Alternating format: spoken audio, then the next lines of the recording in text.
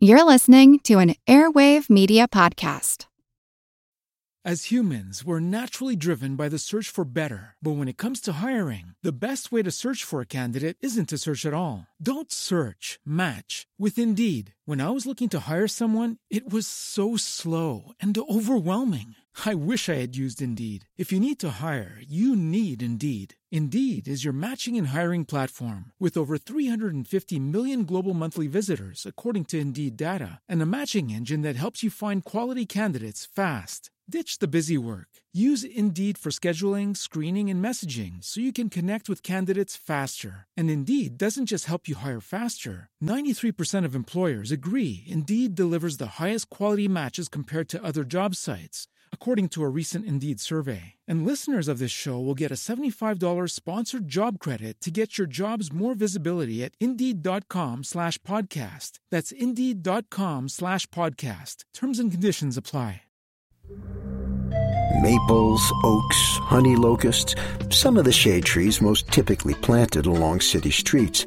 Well, what kinds of trees wouldn't you want to have in an urban environment?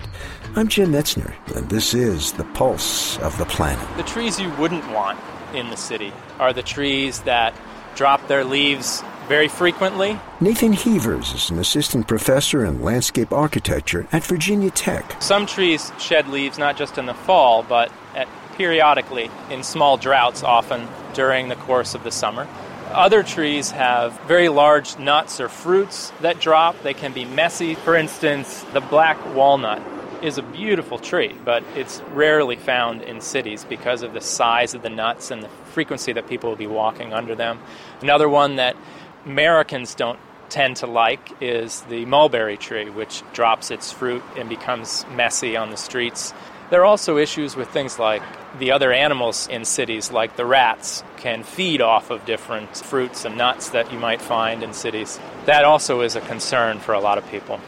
Trees that you might not want to plant because of what they do underground are actually some of the trees that we plant. It's a bit of a trade-off. The red maple, for instance, tends to lift and heave sidewalks, break apart the structure of the sidewalk, but it also is a great shade tree and can survive some of the droughts that we have in the city.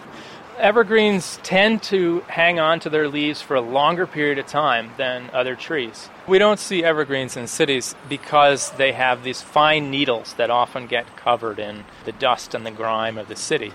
They grow well in very harsh environments, often cleaner environments where there is not so much air pollution as there tends to be in the city. I'm Jim Metzner, and this is The Pulse of the Planet.